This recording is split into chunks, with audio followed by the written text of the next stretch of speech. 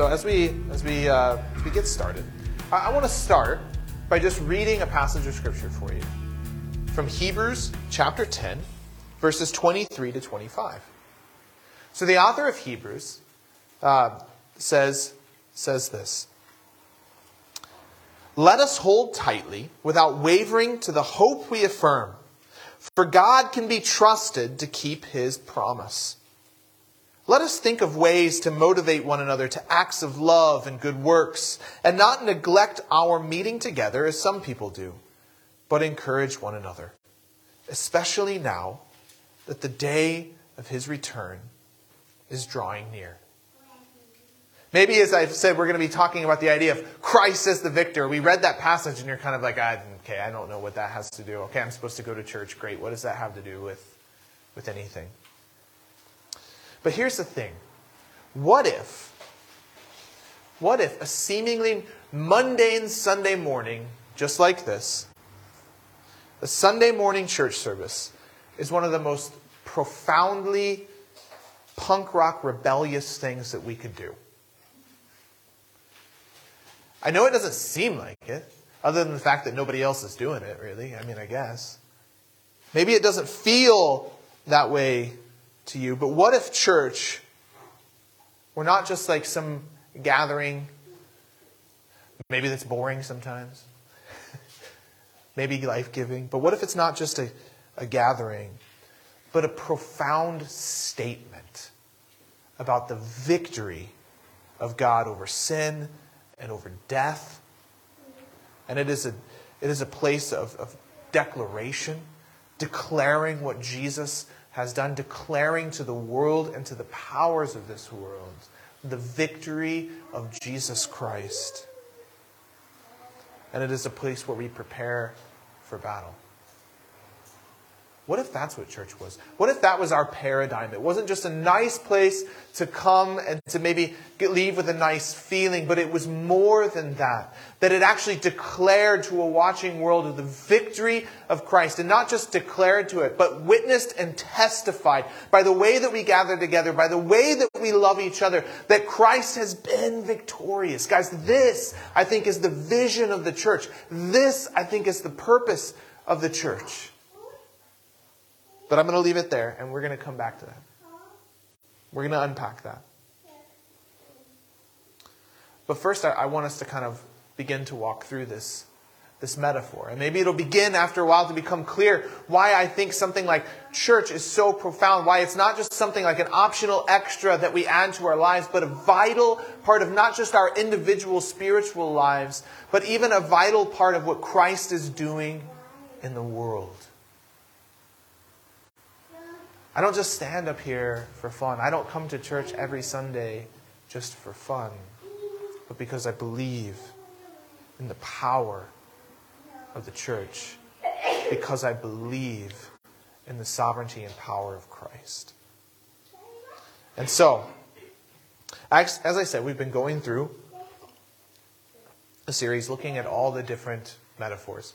And even there, a couple of, every time at least that I've spoken, and it's interesting, actually, because I didn't really think this through when we were dividing up who was preaching on what. But it seems like every single one of my Sundays actually have a similar theme to them. I don't know if God's trying to tell me something or what, but again, it wasn't thought through, it wasn't on purpose, but it kind of has fallen that way, and that every one of these sermons really, in a lot of ways, has had this sort of same theme when you're asking the questions like, what is the problem? What is the solution? Of course, the solution is always Jesus. But when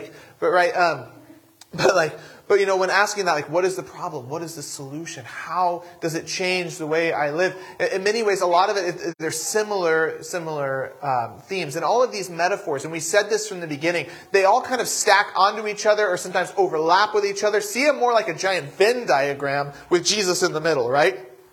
This is like how all of these metaphors begin to work together. And so even there, when we talked about a couple of weeks ago, the ransom metaphor, or even the first week, the Passover and Exodus metaphor, they help us to see how you and I are held captive to an enemy, right? In those weeks, we talked about the idea of sin as a force. right? That there is sin. Sin is law breaking. Sin is lawlessness, right? So we went through, and if you want, like, I'm not going to unpack it all again, but if you want, you can go back and listen to these sermons on our podcast or even like on Facebook. Like, they're there. Like, you can go back and watch and listen to these. But we talked about that basically the Bible sees sin in three main ways. Sin is law breaking, right? And that's the way we typically think, right? Sin is doing bad things, or things that I shouldn't do, or whatever, right? We tend to think of it that way. The idea is missing the mark of true humanness, that when we fail to live as God has called us to be, we fail to be who we really are in Christ, right? Okay, so we talked about that idea of sin as lawlessness or as law breaking, but then we talked about the idea then that sin is also idolatry, right? It's worshiping things that aren't God. It's worshiping other things, anything that isn't God. And our hearts are like, as Calvin says, idol factories. They chase after all these things, looking for peace, trying to find peace in all the wrong places, when really Jesus is the only one who satisfies. But that's one of the main ways the Bible looks at sin. But another way is as a force. That sin is a force of evil in this world that coerces people into idolatry, that coerces people into law breaking, that sin is a force that seeks to devour you, that sin creates systems of injustice in this world that hold people down, that take people captive, that leave people thinking this is the only way to live, right? Because we can't see the vision of the goodness of God, the gospel, and the world in which God wants for all of us. And so we talked about this idea of sin as a force. That we're held captive to by an enemy that is too strong for you and I to break free. We will never be able to break the chains of oppression that hold us down on our own. We need someone to break them for us. We need deliverance. Deliverance from a source more powerful than ourselves, but also more powerful than the one that holds us in bondage. And then we looked at going back to the judgment metaphor last week. It helps us to see that injustice will be judged, that sin will be judged, and that actually this is a good thing. This is not a bad thing. Wrath is not an attribute of God. Rather, justice is an attribute of who God is. God is just. And God is loving. Those are attributes of God, and wrath comes out of those things. But it helps us to see that there will be judgment for those who mar God's good creation with injustice, through pride and selfishness and greed and immorality and all kinds of other sin, right? Paul uses that phrase, and anything like this, in Galatians chapter 5. It's judgment against individuals. It's judgment against systems of oppression. It's judgment against the entire cosmos that has bent itself out of shape and away from God. The perverted structures and inhumane systems of our world. But the problem is with that metaphor, that justice metaphor, because it tends to be one of the main ones that we focus on, is that it's too reductive on its own. And even each metaphor on its own, it's a problem. If we only focus on one of the metaphors, we're going to miss the whole big picture. And that's kind of the theme, I think, of the painting, right? Is the idea that they're all connected, they're all interwoven. And so we need a metaphor that helps us to see the fact that there is an enemy that must be defeated, and that there is a war to be fought. And that metaphor is Christus Victor, the idea of Christ as victor. Now, guys, with each one of these metaphors, we could do an entire biblical theology on every single one of them, and it would take a long time, and it might even be a really worthwhile exercise. I'm not saying it wouldn't, but it's not necessarily what we're looking for in a sermon, right? When it comes to a sermon, we just kind of have to pick a theme and run with it, or pick a piece of it and run with it. And so that's what we're doing this morning. And so I hope even the previous sermons have kind of helped to kind of fill out this idea. But this idea that Christ is the victor is one of the main metaphors, one of the main driving metaphors that we see throughout Scripture. Now, I think a good place to start with this metaphor is in Philippians. So if you want to turn to Philippians chapter 2, and I will put it up on the screen, but it's never a substitute for just looking it up on your own if you can. Philippians is a little book. I know it can be maybe hard to find sometimes, but Philippians chapter 2, verses 9 to 11. Paul in these verses, whether he's the original author or whether he's taking a hymn or a statement of the early church and applying it into his letter, we don't know. Maybe he was a magnificent poet, I don't know. But it is this beautiful piece of poetry that gives us a picture into who Jesus is. And here's what Paul writes. Though he was God, he did not think of equality with God as something to cling to. Instead, he gave up his divine privileges. He took the humble position of a slave, and he was born as a human being. When he appeared in human form, he humbled himself in obedience to God and died a criminal's death on the cross. And it would be very, very sad if it all just kind of stopped there. It might be it might give us an idea that maybe Jesus is a good example to follow or something. But Paul continues and he says, therefore, God elevated him to the place of highest honor and gave him the name above all other names, that at the name of Jesus, every knee should bow and every tongue will confess on earth and under the earth, and every tongue declare that Jesus Christ is Lord, to the glory of the Father. That is where we start. Jesus is Lord. Now here's the thing about that. If Jesus is Lord, then that means nobody else is. If Jesus is the Lord over all creation, then that means nobody else is. That means there is no equal, there is no rival. Jesus is the one that stands up above everything else. Right? When we start talking about Jesus in battle with Satan, when we start talking about the powers of this world, this is not an equal fight. This is not yin and yang or whatever, yin and yang, whatever that is. It is not that. It is not like, there is, equal battling each other.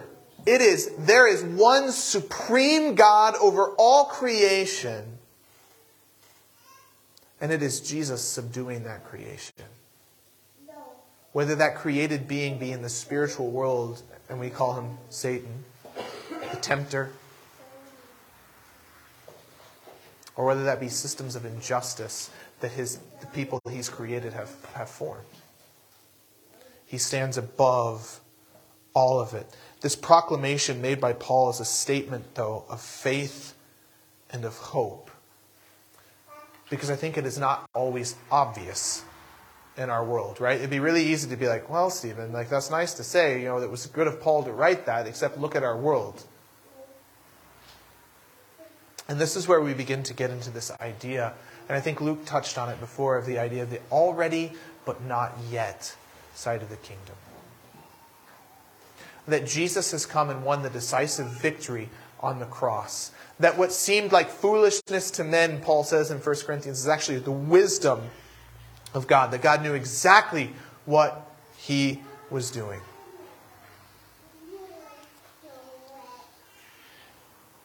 But it is not always obvious in our world. We live in faith and we live in hope. Now, we're going to take a diversion, but this diversion is a planned one, and it is on purpose. It's not a whim okay? And we're going to talk about the word apocalypse. What a fun word to talk about in church, right? Because we all probably have our preconceived notions about apocalypse. Okay, because here's the thing. When we start talking about this idea of Christ as the victor, even the painting here that we have on our wall that Nick painted comes from the book of Revelation.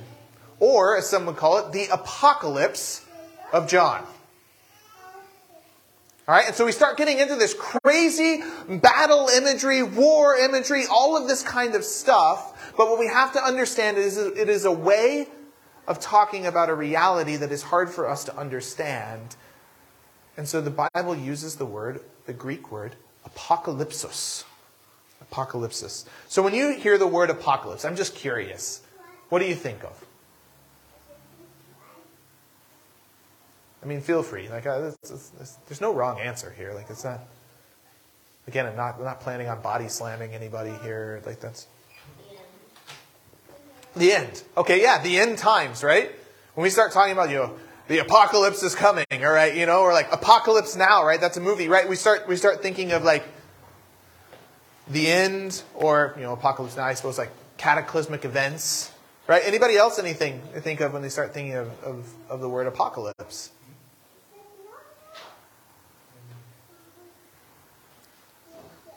All right. One of those mornings. Okay. Daylight savings time. Yeah, this morning in your house may have been some sort of apocalyptic moment. Destruction. Yes. See, guys, I think this is like the frame that we have in our mind when we start thinking of apocalypse. Even when I looked it up in the dictionary. Okay? Right? I looked up the dictionary definition. And it talks about the idea of a cataclysmic event or a destructive event or some sort of ending event or a catastrophic thing that happens. So even there, when we start using that word apocalyptic, we tend to think of it in the same way that the Oxford Dictionary thinks of it and actually not the way the Bible thinks of it. So what I'm saying is all of our thoughts on the word apocalypse are not wrong. Okay? Because in modern English, that's kind of what the words have come to mean, what the word has come to mean. But when we come to the Bible, and we come to this Greek word apocalypsis, here's what we find. At the root, it means disclosure. It means unveiling. It means revelation. So even there, when we say the book of Revelation, right? You could say the apocalypsis of John. Yohanan, or whatever, if we're going to get Greek here. It is an unveiling. So what is this unveiling? Right? How many of you guys have seen The Wizard of Oz? Right? What happens in The Wizard of Oz? What's the big moment in The Wizard of Oz? Right? They get to the wizard, and what happens? Turns out he's not all that great, right? It's just a guy behind a curtain pulling some strings and speaking into a big megaphone, right? And it's this moment where what they thought was grand and incredible and amazing actually turns out to be pretty mundane and fake. Now, when we read apocalypse in the Bible, let's flip that around.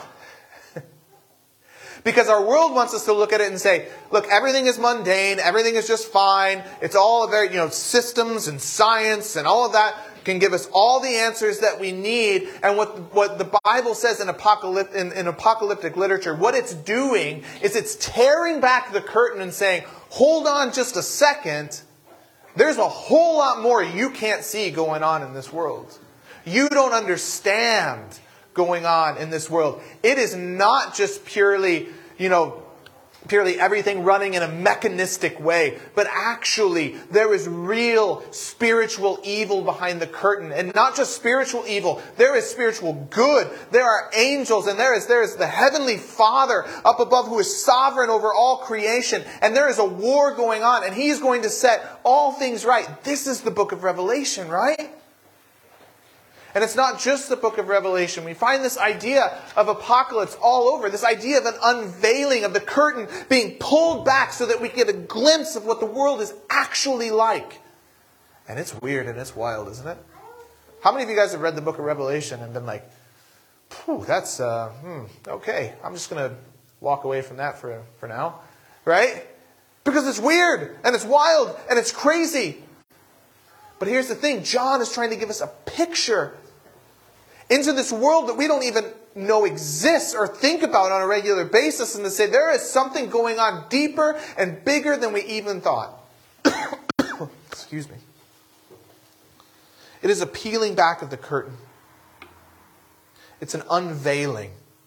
And so we could even say that Jesus, in the incarnation, was an apocalypse. When Jesus came to the world, when He was unveiled or revealed to the world, He did not arrive, though, in neutral territory. And this is what the Bible wants to help us see, wants to unveil for us, that when Jesus came, it was not neutral territory. The enemy already had control, and Jesus entered into enemy territory. There was already an occupying force. Satan and his army. And they had to be driven off. They had to be defeated and driven out. And so this metaphor of Christus Victor, of Christ the victor, is apocalyptic because it reveals a spiritual battle that we don't see. But it also reveals to us the true nature of Jesus Christ, of who he is. So we see that there are powers at work in this world that are sinful. Just to kind of summarize, all right, this is our summary statement of everything we've just been over. That the powers at work in this world are sinful and evil, and they seek to destroy God's good world.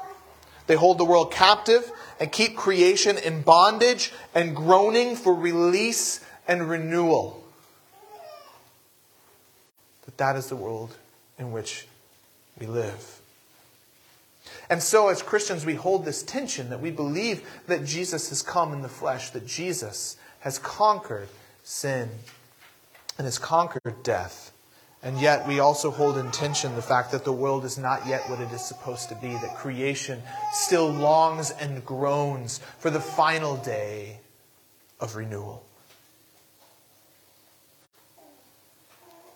But let's again come back to the idea of asking that question.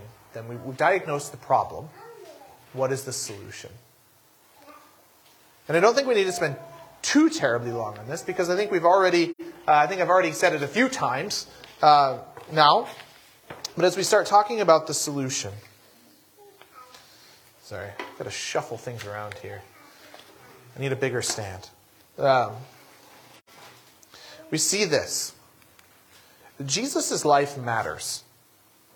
Because in his life, we see him doing battle with the powers of the world. There are other reasons why Jesus' life matters, okay? But let's just say this. If your view of what Jesus accomplished on the cross only needs Jesus to be born and Jesus to be dead and then to rise again, and doesn't need that kind of 33 years in the middle, it is a deficient view of what Jesus came to accomplish. Because here's the thing we start to see, is that we see Jesus, right? If we think about this unveiling for a moment, and we think about the fact that Jesus entered enemy territory, occupied territory, territory that was ruled by those who seek death and destruction, who seek to separate people, who seek to cause harm, to kill and to destroy, then we begin to see Jesus' ministry in a different light. Because what did Jesus do over and over in his ministry? He healed the sick. Was sickness originally a part of God's good world? No. I don't know what just happened there. He wants me to put in a password. Okay. Let me just back up for a second. Maybe we needed that. Maybe we just need to take a deep breath, right? All right? But here's the thing. We're talking about Jesus' ministry. Here's what we see. We see Jesus healing the sick. Sickness was not originally a part of God's good world.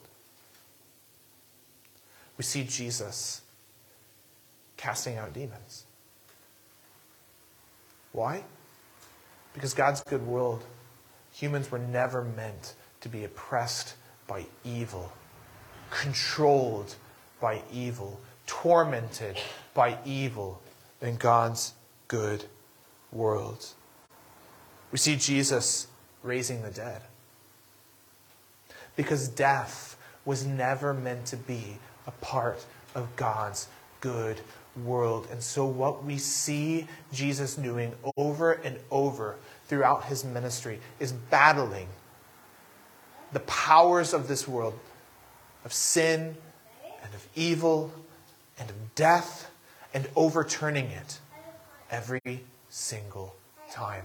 Everywhere Jesus went, he brought the world as it was meant to be with him.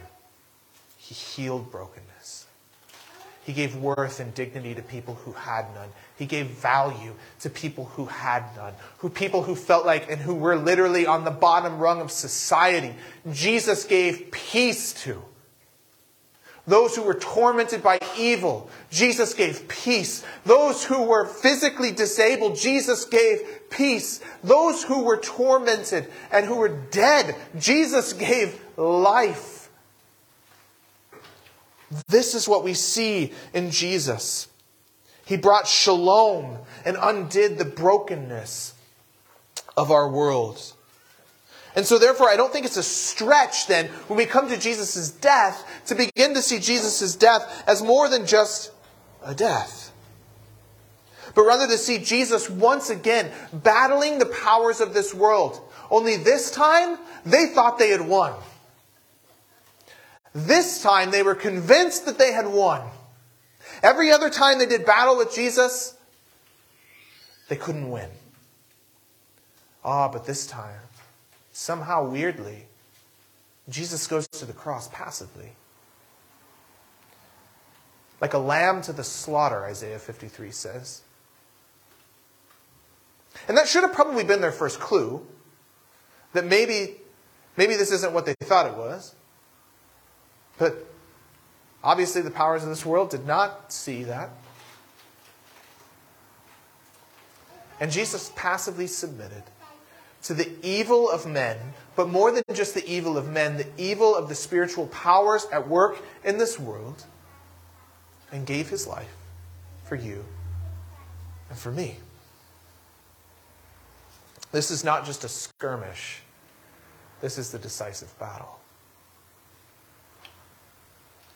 And so we find that the cross and the resurrection become the definitive apocalypse of God. The cross is that place where the decisive battle between Christ and sin took place, between Christ and evil took place, between Christ and Satan, where the powers of Satan brought their full brunt, their full force of strength to the attack.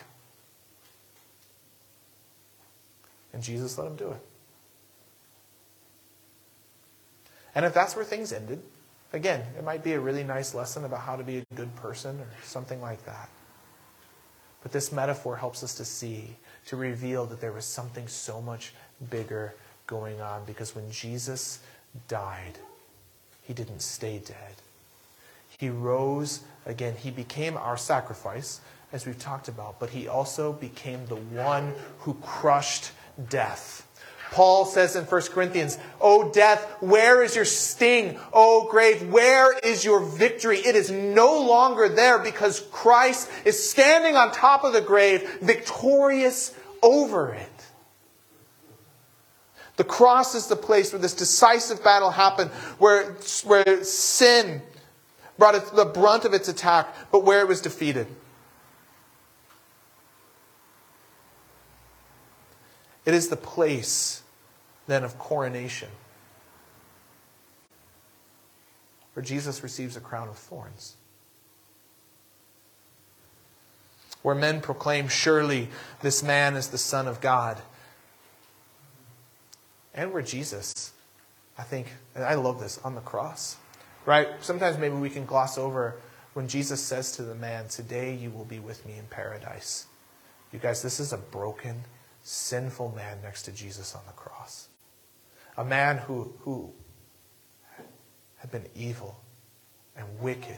He was there for a reason, right? He says, "I deserve to be here." Somebody who should have been so firmly in the clutches of the evil of this world. And Jesus looks at him and says, "Today you will be with me in paradise." That is the power and the control of our God, of Jesus Christ. He can look at a man and just say, "That's it. That has no power or control over you. I am the one who gets to dictate where you go. And today you will be with me in paradise." That is the power of Jesus, guys. This is our God. Revelation 1:5 says, "He is the first to rise from the dead and the ruler of the kings of the world. All glory to him who loves us and has freed us from our sins by shedding his blood." This is our God, guys. The resurrection shows the way Christ holds the power over that which for us is invincible. It is the defeat which renders certain all other defeats. It is the ultimate revealer of who Christ is and the affirmation of all he has spoken. It is why in a world of brokenness, there is hope. There is hope. And we see this picture. And this is what I think we need to understand about the book of Revelation. The book of Revelation was written to give people hope. Right? We tend to do all kinds of crazy things with the book. All right? And I'm not going to debate on what exactly is always right about everything in the book of Revelation, okay? I'm not prepared to wade into that discussion. But what I will say is the overarching reason the book of Revelation was written was it was given to people in the first century who probably like you and I struggle sometimes to see how Jesus is victorious. Who struggle to see amidst the evil and the suffering in this world how God is in control. And so the book of Revelation becomes this unveiling that shows us in sometimes really strange, sometimes really gory details, spoken in all kinds of metaphor, and what's literal and what's metaphorical we could debate all day, and people have for a very long time. We're not going to get into that. But just to say, there's so much imagery in the book of Revelation that helps us to imagine and to see that Christ will be and is victorious over sin and death. And so we come to Revelation 19. And as we read Revelation 19, 11 to 16, we read, "Then I saw heaven opened, and a white horse was standing there. Its rider was named Faithful and True, for he judges fairly and wages a righteous war. His eyes were like flames of fire, and his head were many crowns. A name was written on him that no one understood except himself. He wore a robe dipped in blood." Mind you, the battle has not started yet, and I think this is an important detail. We're going to stop here for a second. His robe is dipped in blood. Whose blood is that? It is his own. The blood of Jesus. He wore a robe dipped in blood, and his title was the Word of God. The armies of heaven, dressed in the finest of pure white linen, followed him on a white horse.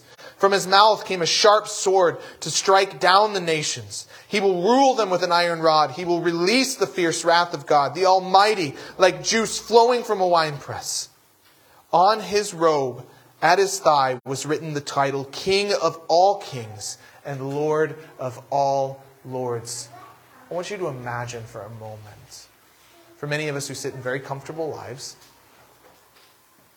how that reads to somebody who's been struck down. That person who's been oppressed their whole lives, who's lived at the bottom of society, under the thumb of those who have. Because this is good news. Jesus will return. And in verses 19 to 21 we read, "Then I saw the beast and the kings of the world and their armies gathered together to fight against the one sitting on the horse and his army. And the beast was captured. And with him the false prophet who did mighty miracles on behalf of the beast. Miracles that deceived all who had accepted the mark of the beast and who worshipped his statue. Both the beast and his false prophet were thrown alive into the fiery lake of burning sulfur. Their entire army was killed by the sharp sword that came from the mouth of the one riding on the horse." Who is the victor? Christ is the victor. The word of God, the sword that comes out of his mouth. Again, we're dealing in imagery. Is there literally like just a sword? Like, no. But you understand, this is the powerful imagery of the Word of God, that Jesus defeats Satan once and for all through the power of his Word. And this changes the way that we live. So we're coming down. We're at the back quarter of the sermon here. All right, just giving you context where we're at. All right, so we're coming to the practical side of this. Asking that question, if this is the reality, how does it change the way we live? One of the things that has struck me over and over as I read Paul's letters, particularly Ephesians and Colossians, and then obviously we read Philippians there, how this is a huge theme for Paul.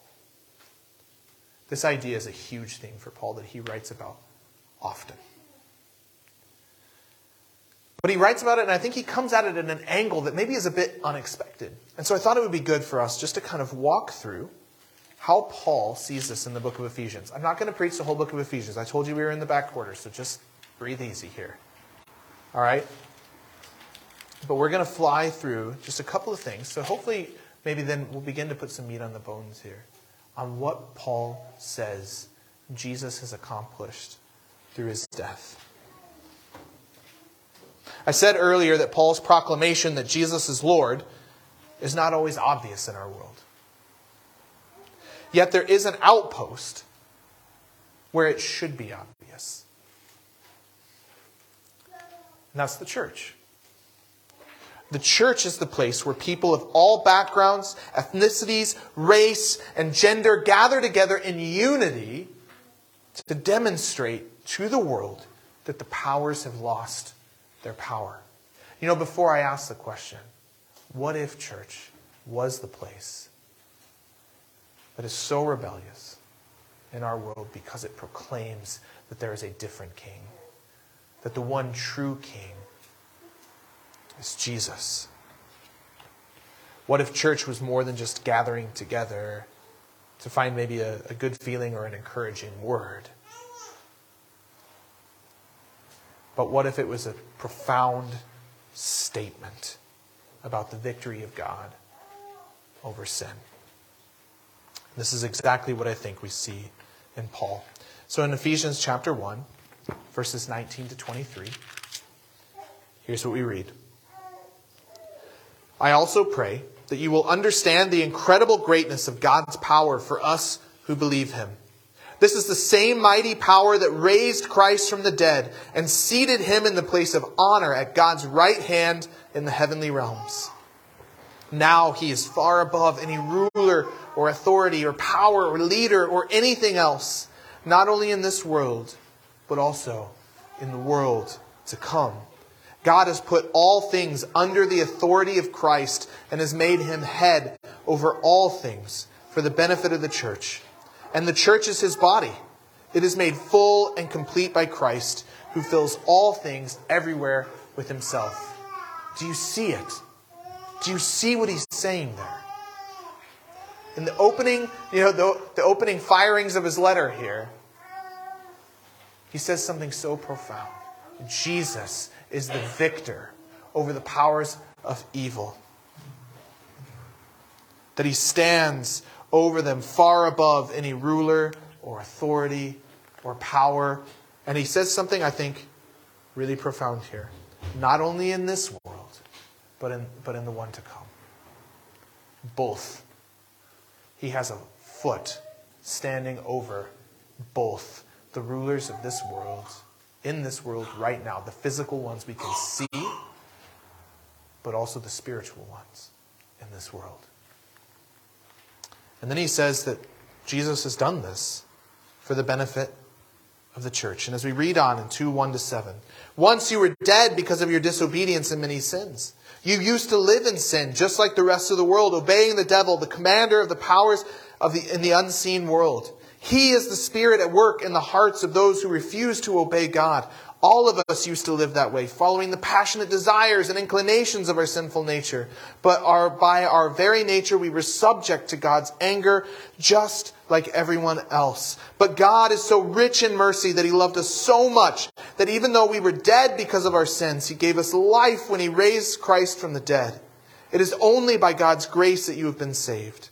For he raised us from the dead along with Christ and seated us with him in the heavenly realms, because we are united with Christ Jesus. So God can point to us in all future ages as examples of the incredible wealth of his grace and kindness toward us, as shown in all he has done for us who are united with Christ. We have been saved, not just from something, but into something. We have been saved by God's grace and united with Christ Jesus.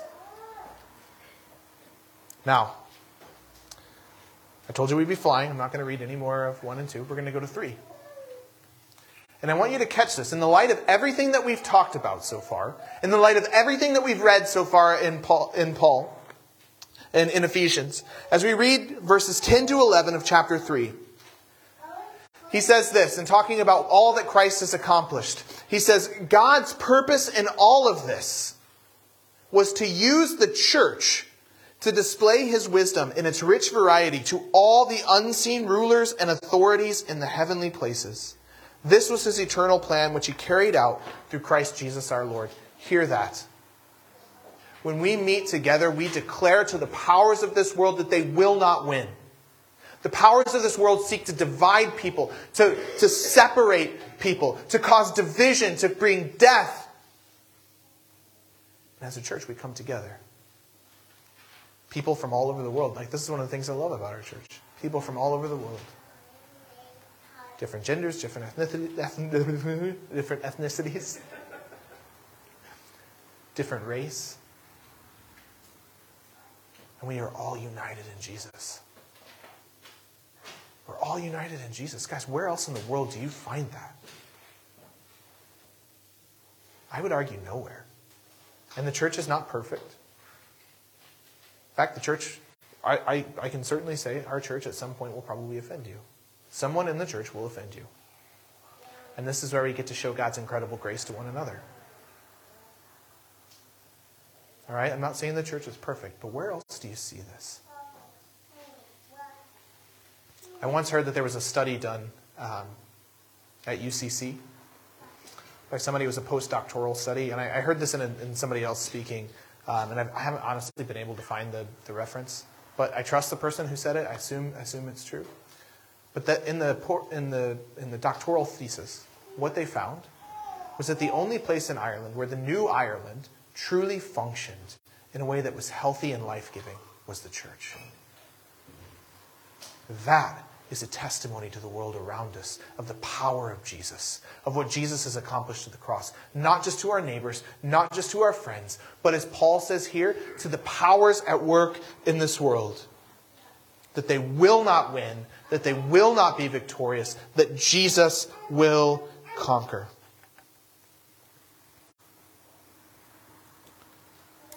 As we turn to chapter 6, we could preach a whole sermon talking about the whole armor of God, right? I mean, that's the thing. We're going really fast here. But in verses 10 to 18,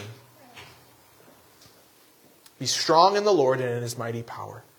Put on all of God's armor so that you will be able to stand firm against all the strategies of the devil. For we are not fighting against flesh and blood enemies. Hear that. It doesn't just say you, right? Maybe your Bible actually says you there, but just know it's plural in the Greek. Like it's like ye, right? Okay? That's why the New Living translates that we. Okay? For we are not fighting against flesh and blood enemies, but against evil rulers and authorities of the unseen world, against mighty powers in this dark world, and against evil spirits in the heavenly places. There will be opposition. There will be opposition. But therefore, put on every piece of God's armor so you will be able to resist the enemy in the time of evil. Then, after the battle, you will still be standing firm. Stand your ground, putting on the belt of truth and the body armor of God's righteousness. For shoes, put on the peace that comes from the good news so that you will be fully prepared.